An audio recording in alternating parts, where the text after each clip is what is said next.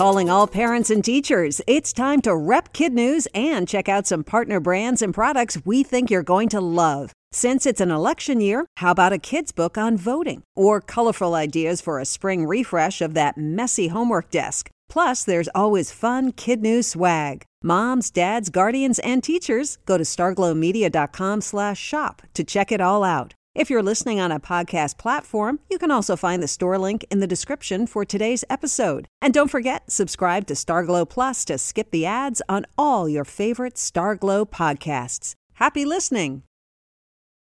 Good morning and welcome to Kid News. I'm Tori. Today is Tuesday, February 6, 2024. And we begin with a suspected spy finally being released. But in this case, the alleged secret agent is a pigeon that was captured near a major port in India last year with what appeared to be Chinese writing on its wings. The bird was immediately seized by police who suspected the animal was being used for espionage and taken to a vet for a medical exam, where it remained in custody for 8 months. According to CNN, the animal rights organization PETA has been urging police to allow the vet to release the pigeon, which finally happened in the last week. Longtime Kid News fans may remember a story of another potential animal spy. Back in 2019, we reported on a beluga whale seen near Norway wearing a special harness that could hold a camera, leading experts to suggest the whale may have been trained by the Russian military. History was made during the music world's annual awards show Sunday night. Taylor Swift won Album of the Year for a record-setting 4th time, breaking her tie with Frank Sinatra, Paul Simon, and Stevie Wonder. That was her second Grammy of the evening. Earlier, while accepting her first, she announced that her secret new studio album, titled The Tortured Poets Department, will be released on April 19th. Taylor was in good company as all the other top winners of the night were women. Billie Eilish won Song of the Year for What Was I Made For from the Barbie movie. Miley Cyrus took home her first ever Grammy for her song Flowers. And Victoria Monet got the trophy for Best New Artist. There's a lot of build-up to the Super Bowl this weekend, but a new study found that for many viewers, the best part of the championship matchup is not the actual game.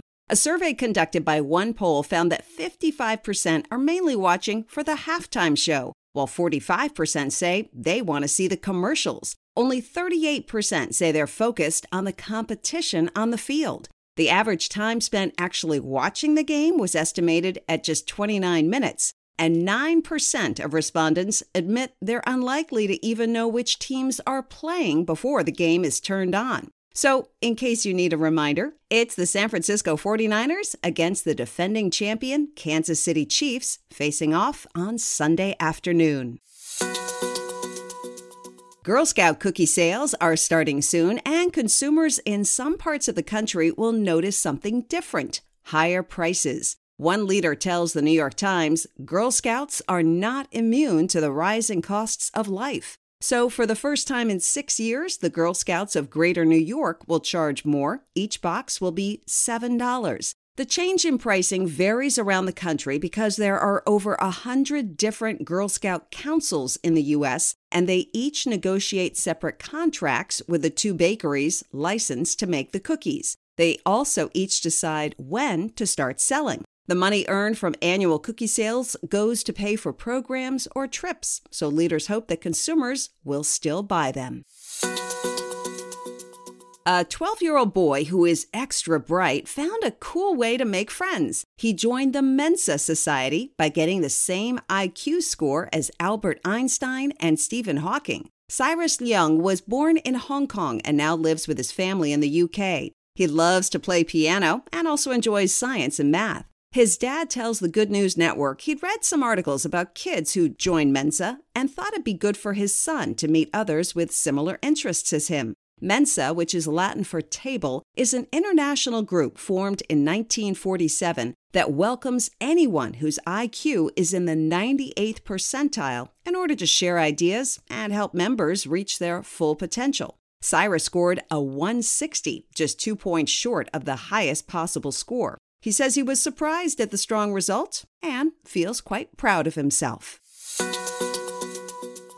Still to come, why an old napkin could be worth a cool $400,000. But first, we want to give a big shout out to future astronaut Powers in London, England, whose birthday is actually tomorrow, the 7th, but because of the time difference, that's today's podcast for them. Powers, your mom, dad, Teddy, Gracie, and Lulu are so proud of your curiosity and positivity and can't wait to see you in space one day. Now, today's Kid News quiz. A pigeon that had been held for 8 months was suspected of doing what? Spying for China. What other reasons do people watch the Super Bowl other than the game itself? The halftime show and the commercials. What's the name of Taylor Swift's new album? The Tortured Poets Department. What group did a boy in the UK join to make friends? The Mensa Society.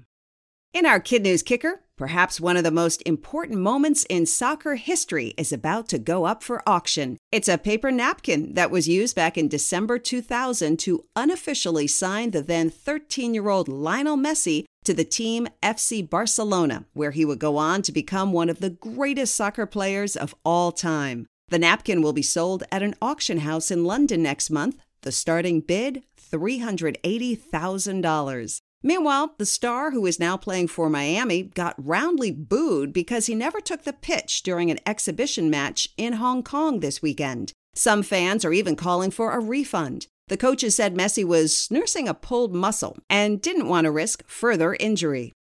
Thank you again to the Bride Mares of London, England for sponsoring today's quiz. Hello to birthday girl Powers and a wish for safe travels and great fun as you visit your old hometown of New Orleans for Mardi Gras. And shout-outs to our terrific Kid News teachers, Mrs. Sumner and her Tigers at Terrytown in Terre Haute, Indiana, Mrs. Herrick and her Spartans at Borland in Imlay City, Michigan, and Mrs. Mitchell and her Pirates at Clymer Central in Clymer, New York. Thanks for listening. Don't forget to check out the new monthly Noodler worksheet in the resources section of our website, kidnews.org. We hope you tune in for more Kid News tomorrow morning.